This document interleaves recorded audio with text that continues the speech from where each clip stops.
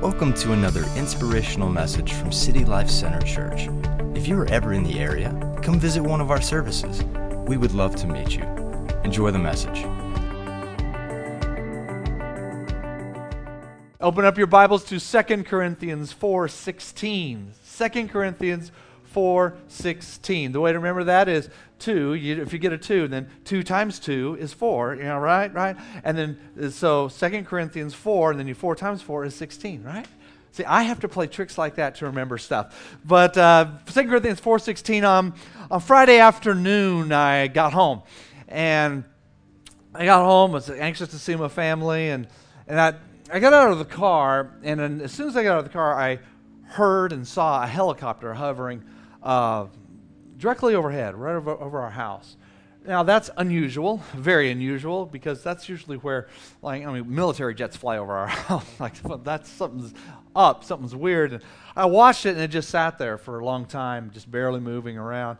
And it became very clear to me that they were observing something on the ground nearby. So I pull out my phone. Thank God for new technology that you can just figure out what's happening around you. And sure enough, about 500 yards from my house over on Interstate 20, there had been a horrible accident, and both sides of the freeway had been shut down for several hours.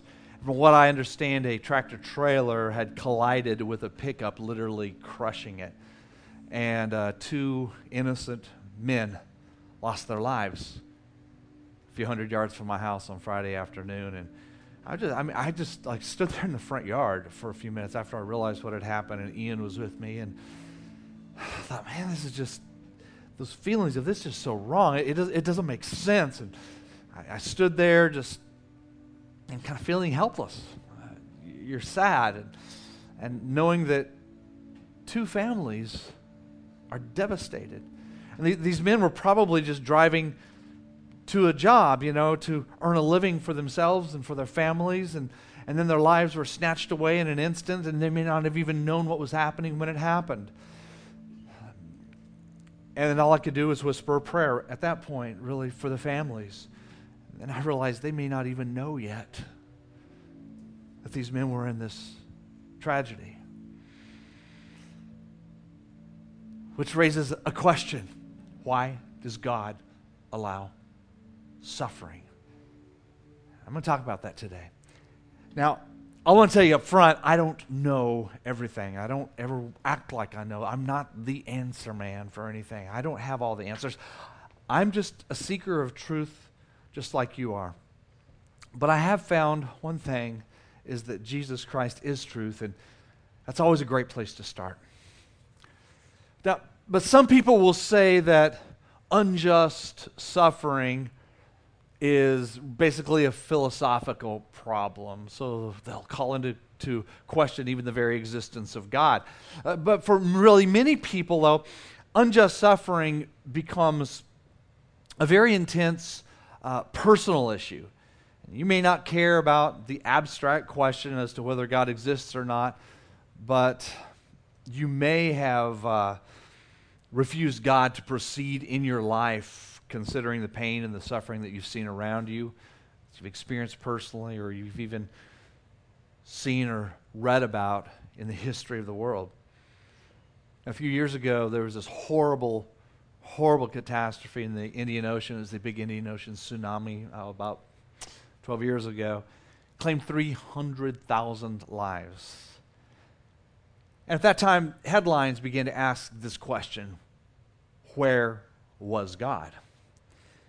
In fact, one reporter wrote these words, and I quote, he says, "If God is God, then God is not good. If God is good, then He's not God. You can't have it both ways, especially after the Indian Ocean catastrophe." And this type of thinking has a lot of people very, very confounded. So today, I'm just going to attempt to peel back some layers and attempt to genuinely engage this question. But I also want to propose something. I want to propose that suffering is not evidence against God. You see, trying to demonstrate that evil disproves the existence of God is actually like driving down a road to where there's a dead end because it doesn't work. And I'm not the only one who says this. In fact, almost all sides of this issue have now conceded basically that there's no foundation for such a claim. A lot of this was stirred up when J.L. Mackie wrote something in his book called The Miracle of Theism. And he wrote these words. He says, if a good and powerful God exists, he would not allow pointless evil. But because there is much unjustifiable, pointless evil in the world, the traditional good and powerful God cannot exist.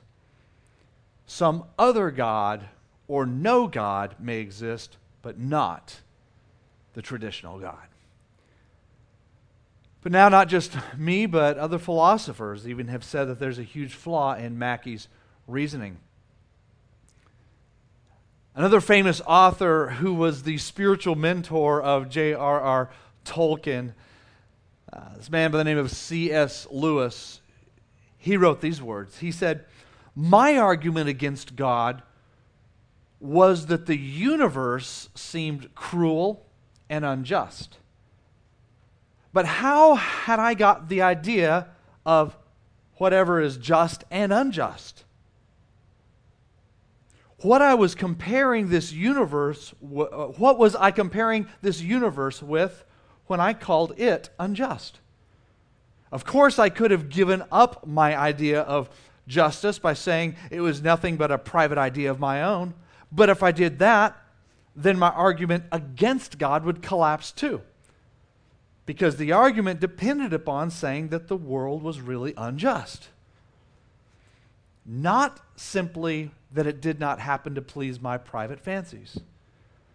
So he says, consequently, atheism basically turns out to be way too simple. You see, tucked away in this type of reasoning is the assertion that if evil is pointless to me, then it must be pointless in general. Just because you can't see a purpose in the suffering doesn't mean there's no purpose in it. Basically, if you take that position, you become a skeptic who actually has enormous faith in your own position. In other words, if our finite minds cannot plumb the depths of the universe and find a reason for suffering, then there must not be a reason for it. To be quite honest with you, this has to be one of the highest degrees of blind faith that even exists in this world. I want to illustrate it to you this way, in a way that only a good North Texan would understand, especially someone from Fort Worth. If I look across the field and I'm looking for a longhorn, and if I don't see one, then it would be safe to say there's not a longhorn in the field, right? Right. But if I look across that same field in search of a chigger, and I don't see any chiggers, then is it not also safe to assume there are no chiggers in the field? Well, of course not. There may be hundreds of thousands in the field, and you go running through that field, you sure did assess it right that there was not a longhorn, but you will find out about 24 to 48 hours later that there were plenty of chiggers in that field. But in the same way, many people assume that if there was a good reason for suffering and evil in the world, but they don't see the reason, then the reason doesn't exist. They're basically treating it like a chigger. You don't see it, so it's not there. Well, just because you can't see a reason for suffering doesn't exhaust the possibility that there is a reason for it. So really, this argument doesn't even hold up. It doesn't hold up against logic, nor does it even hold up against experience. In the Bible, there's a man by the name of Paul, and Paul was a man who killed Christians, and he was later transformed by God, and he became the most powerful, greatest church planter that we know of in the Bible. And he wrote a really interesting description about how to process suffering and pain. In fact, he wrote a lot about that. And he said this, and this is in the Bible where we're looking at 2 Corinthians 4:16, and this is something I encourage you to have marked in your Bibles. He says, "We do not lose heart, though outwardly," that means what you see on the outside is wasting away, even our bodies. "Yet inwardly, we are being renewed every day. For our light and momentary troubles are achieving for us an eternal glory that far outweighs them all." And this is good right here. So it says, "So we fix our eyes not on what is seen." And that means we don't fix our eyes on the problems that we see. We don't focus on that. Instead, we focus on what is unseen, because whatever we see is temporary.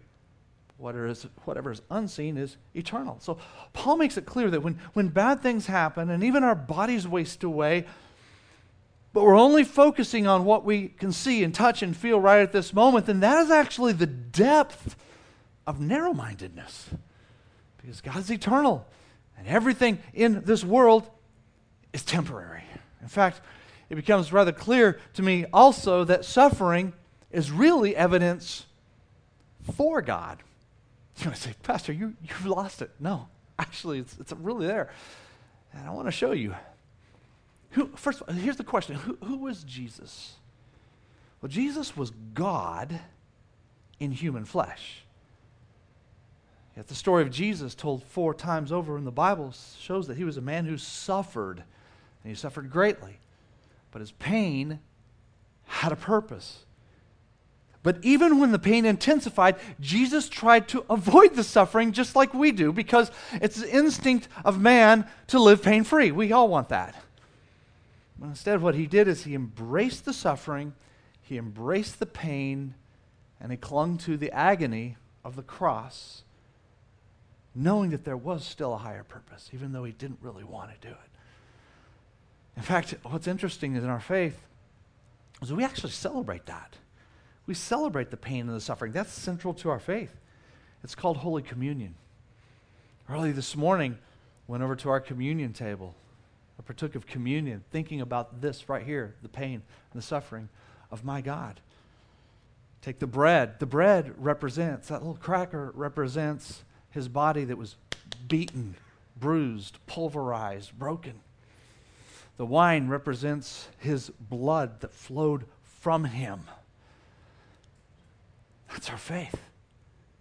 And because of his suffering, we actually have healing. We have salvation. We have the hope of the future. And suffering actually has always been at the very center of our faith. And there's nothing that's hidden in the Scriptures about this. This is all clear and it's up front, because the Scriptures really in no way attempt to mask this truth. In reality, to think even more deeply about it, if there were no pain, if there was no suffering, if none of that existed, there would be no reason for our faith. There wouldn't be a reason to show compassion. There would never be a reason to be generous. In fact, there wouldn't even be a reason to love, because nobody would ever get hurt. So basically, the reasoning of this all falls apart. Yet on the other hand, some of you have greatly suffered. Some of you, you're suffering right now. And we may not know what the answer is, but we do know what the answer is not. It can't be that Jesus doesn't love us. It can't be that Jesus is just detached and he's unconcerned about our condition, because Jesus himself took on suffering. If God experienced the terrible mystery of the suffering and death of his son Jesus, then how is evil and suffering evidence against God? Because ultimately, the answer to suffering and evil is found in the incarnation and the death and the resurrection of Jesus. And through Jesus, we can offer the world the hope of some consolation, even in the midst of our own suffering. And we can offer people that hope of restoration. What's amazing is it's not just some temporary solution that's going to numb the pain, but it's actually this indestructible promise that in God's time, everything will be restored through Jesus, and that eternity does exist, and it is a place where there is no suffering or pain, and that is the greatest reality.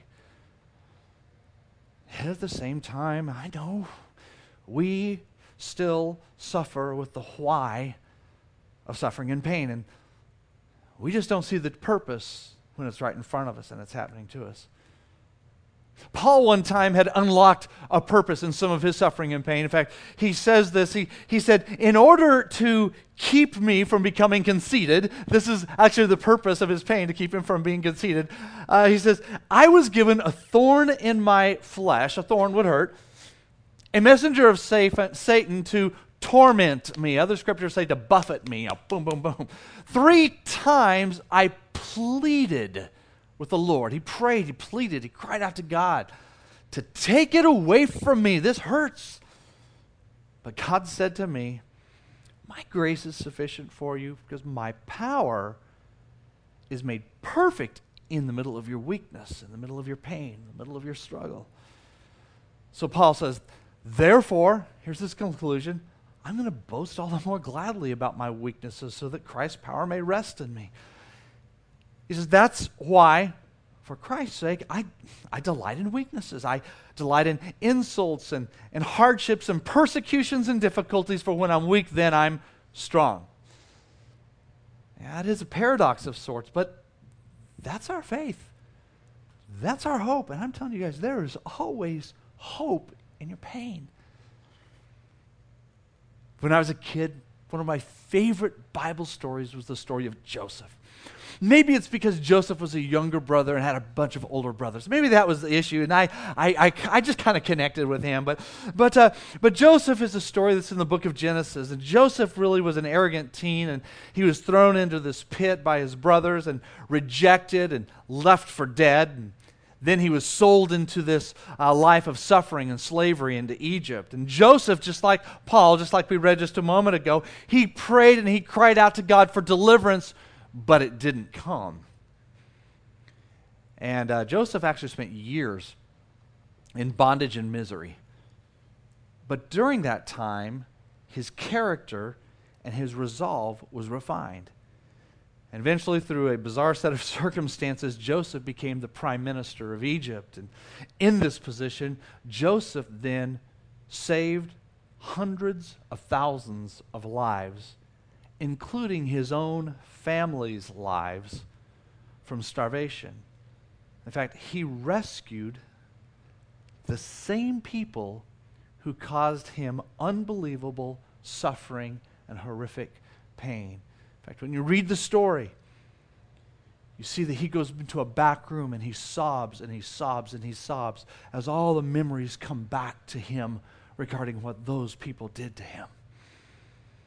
But if God had never allowed Joseph to experience the suffering, he never would have been able to be this most powerful agent of social justice in the history of the world, because he brought reconciliation and he even brought spiritual healing. So honestly, Christianity is the only explanation that enables its followers to have hope and courage when you're in the middle of suffering and pain. Now, if you were to talk to anyone over the age of 50, pull them aside in this room, the few of us who are here at that age, they would most certainly tell you that the catalysts that have brought them the most success in life came as a result of horrible pain and suffering in their own lives. Pam, you're an example of that. See, some people also look back at an illness and they say, that was a time of incredible personal and spiritual growth.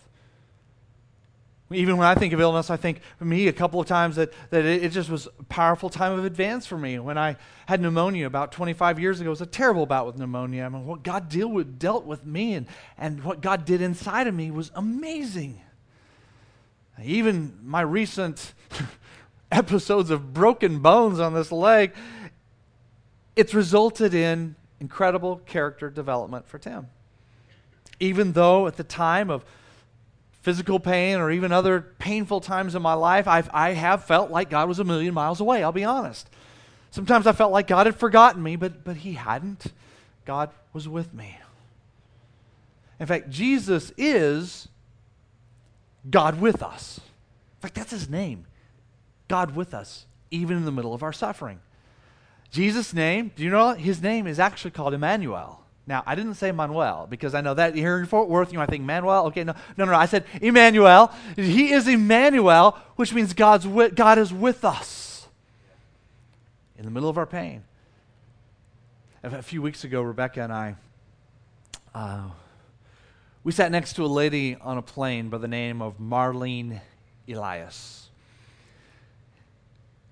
Didn't take long before conversation ensued, and we were still on the ground at the airport and discovered that she was an entertainer.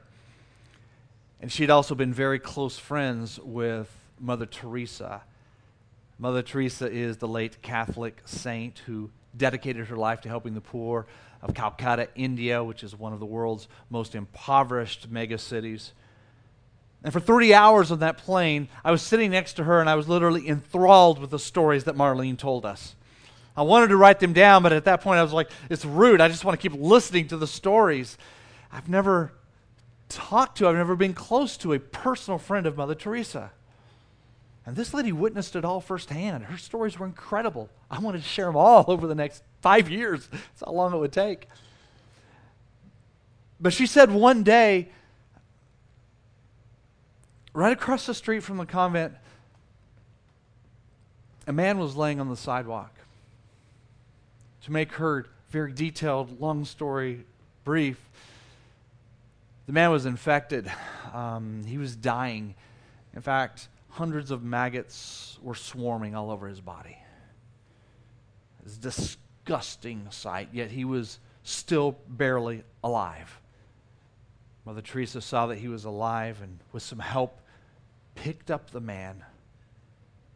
As they picked him up, Marlene says that some of his flesh literally peeled off, sticking to the pavement. And they carried this rotting, yet living corpse of a man inside. And there, Mother Teresa began to meticulously remove every single maggot for hours till she got them all out, while telling the man over and over, everything's going to be okay. The man, a Hindu, was asking, why are you doing this? Why are you being so kind to me? Mother Teresa simply replied that it's because of Jesus. And she continued taking maggots. She even said, out of his eyes. A little bit later, Marlene says, tears filled the man's eyes, and he wanted to know this Jesus that would make someone do this.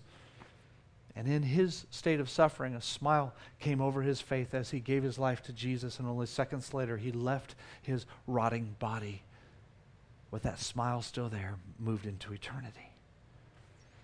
I'm telling you guys, suffering can be the catalyst for your biggest miracle. And there's no amount of suffering and pain that can alienate you from God. Paul says it this way also. He said, who shall separate us from the love of Christ?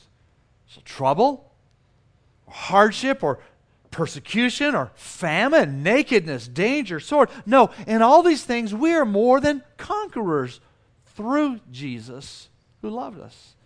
And then he goes on to say, I'm convinced that neither death, nor life, nor angels, nor demons, the present, nor the future, or any powers, or height, or depth, nor anything else in all creation will ever be able to separate us from the love of God, which is in Christ Jesus.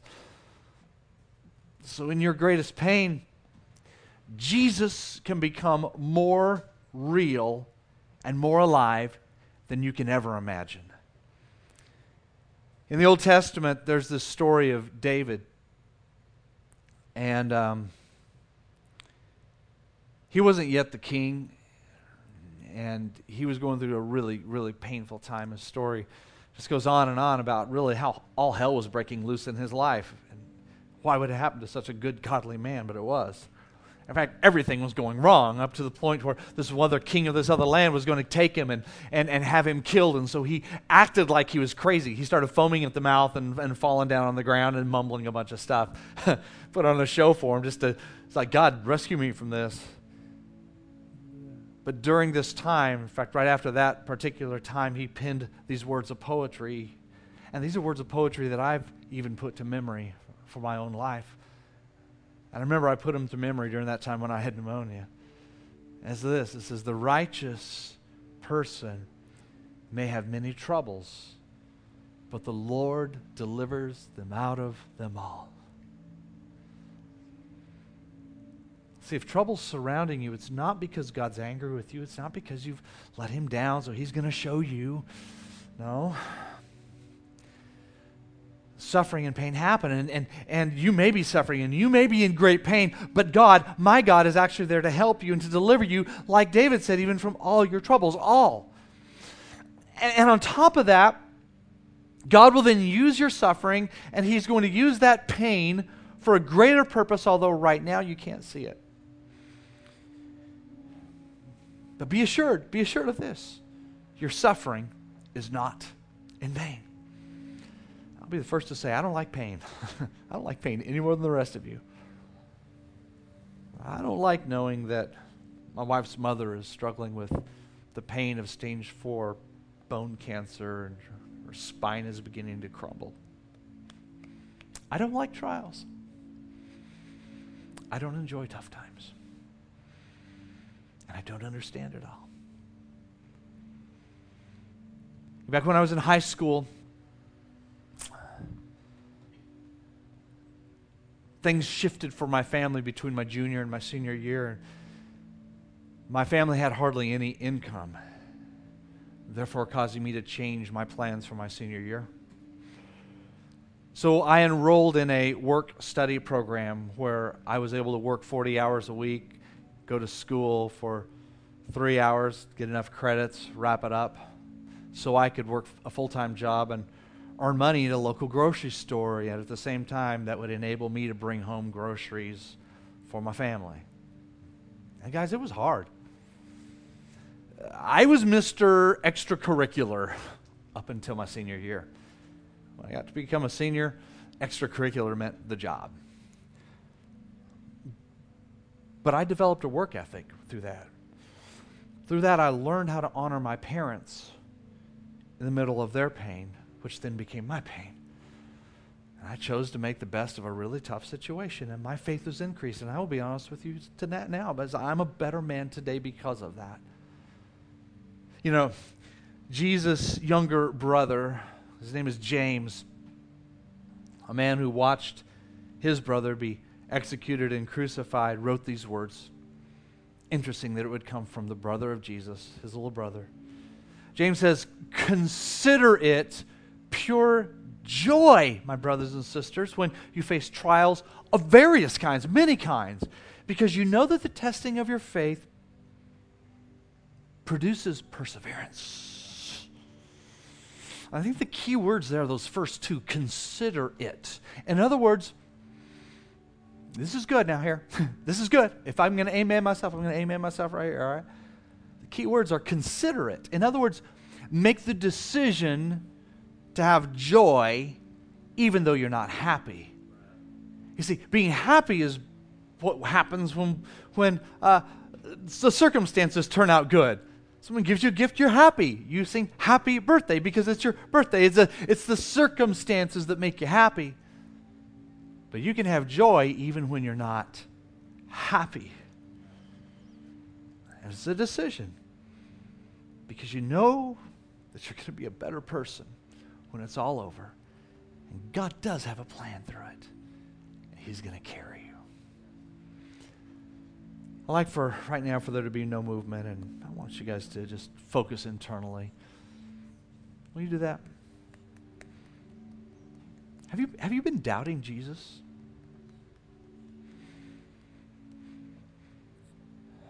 Has pain, suffering, trials and difficulties pulled you down? Well, if so, I want to pray for you. I want to pray a big prayer for you. I want you to receive this prayer right now. Lord Jesus, I pray right now for you to pour your strength into your people. I pray to increase hope and faith and bring perseverance and wisdom and joy.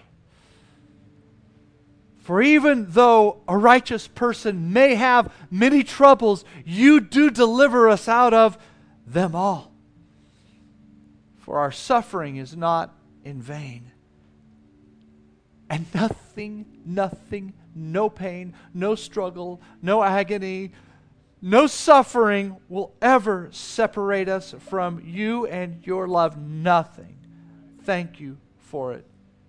Thank you for it. Thank you, Jesus.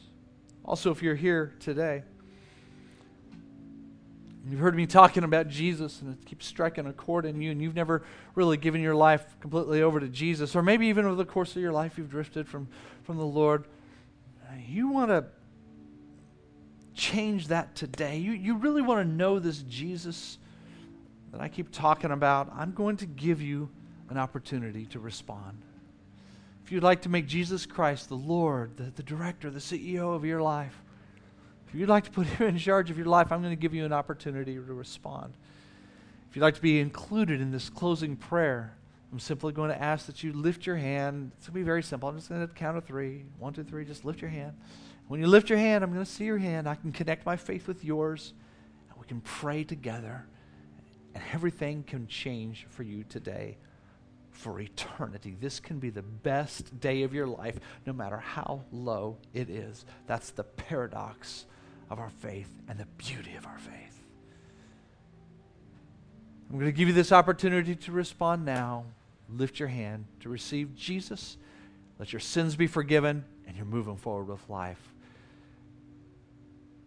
As we continue to pray, who will say that today I need Jesus? 1, 2, 3. Just lift your hand. Come on, lift your hand.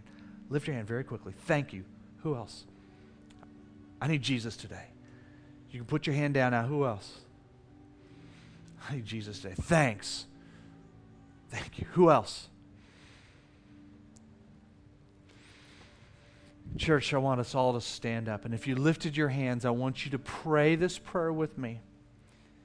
I want you to mean it. Everyone in here, though, believers, I want you to pray this prayer with me as well. And we're going to pray this, and we're going to mean this from the bottom of our hearts. Will you pray with me? Come on, come on. Dear Jesus. Come on, say it out. Dear Jesus, thank you for dying for my sins. I believe you're the Son of God. Please forgive my sins. Today I give up my past, and I embrace the expansive future that you have for me.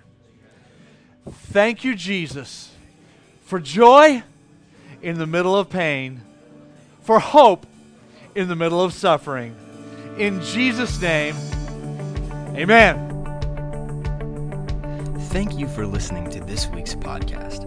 For more information about how you can get involved with City Life locally, text CONNECT to 41411. Again, that's CONNECT to 41411. Or visit us online at citylifecenter.org. We would love to meet you.